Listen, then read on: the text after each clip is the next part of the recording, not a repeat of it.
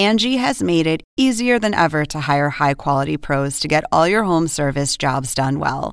Just bring them your project online or with the Angie app, answer a few questions, and Angie will connect you with local pros who match your specific needs. Or book a service instantly at an upfront price. So join the millions of homeowners who use Angie to care for their homes and get your next home service job done well. Download the free Angie mobile app today or visit Angie.com. That's ANGI.com. Angie has made it easier than ever to hire high-quality pros to get all your home service jobs done well. Just bring them your project online or with the Angie app, answer a few questions, and Angie will connect you with local pros who match your specific needs. Or book a service instantly at an upfront price. So join the millions of homeowners who use Angie to care for their homes and get your next home service job done well. Download the free Angie mobile app today or visit Angie.com. That's ANGI.com.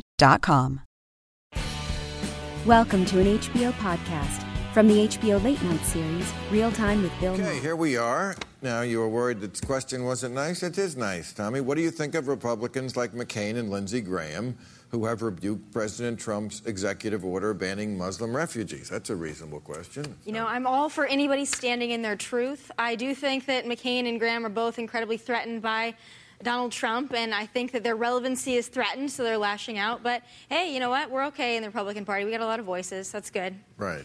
And where do you think they stand on LGBT rights? I know where Trump stands.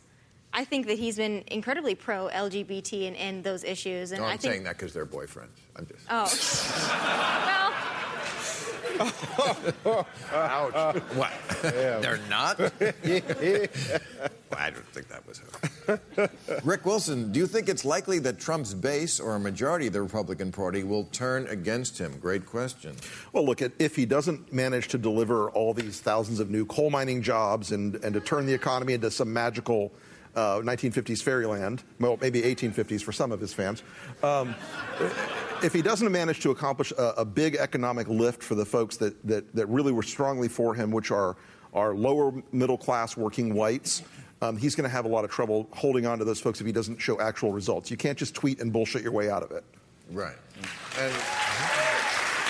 But, I mean, he has done a lot of jawboning with corporations.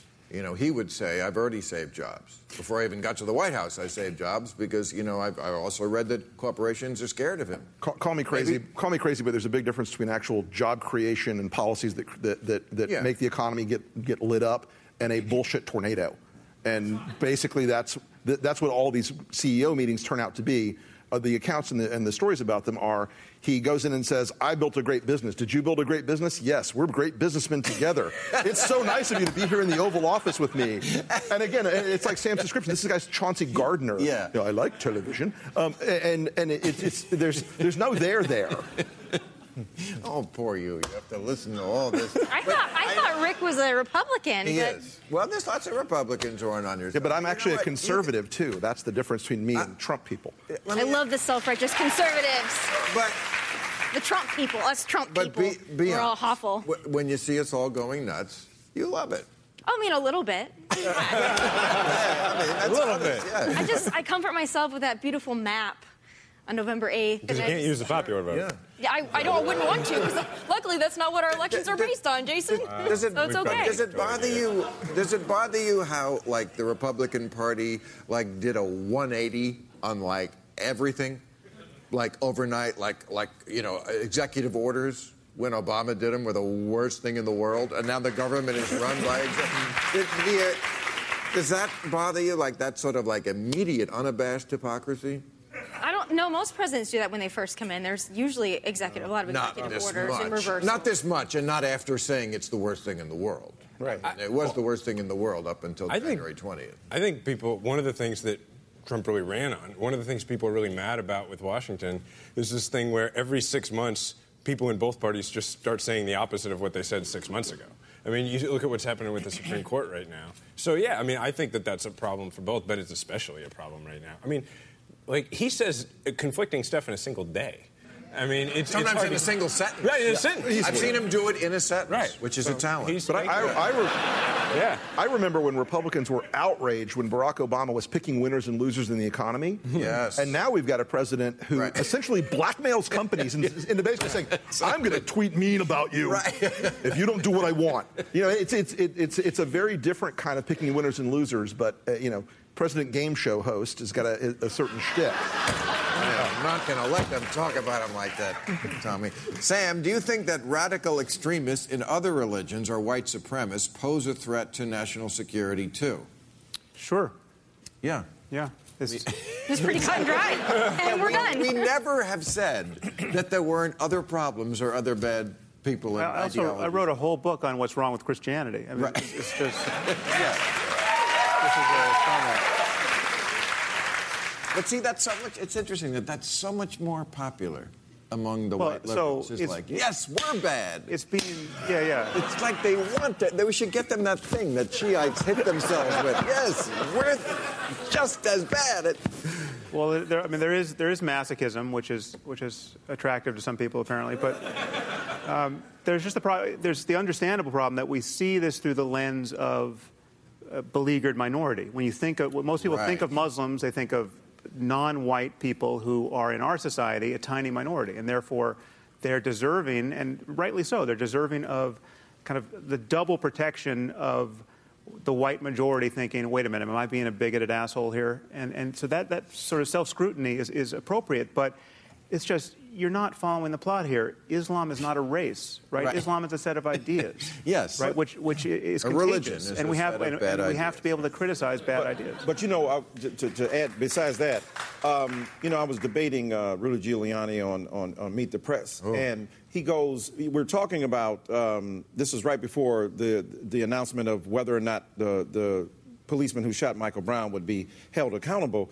And Giuliani said to me, we shouldn't be talking about that. That's such a small percentage. Police people killing black people is such a small percentage, and the greatest percentage is black-on-black crime.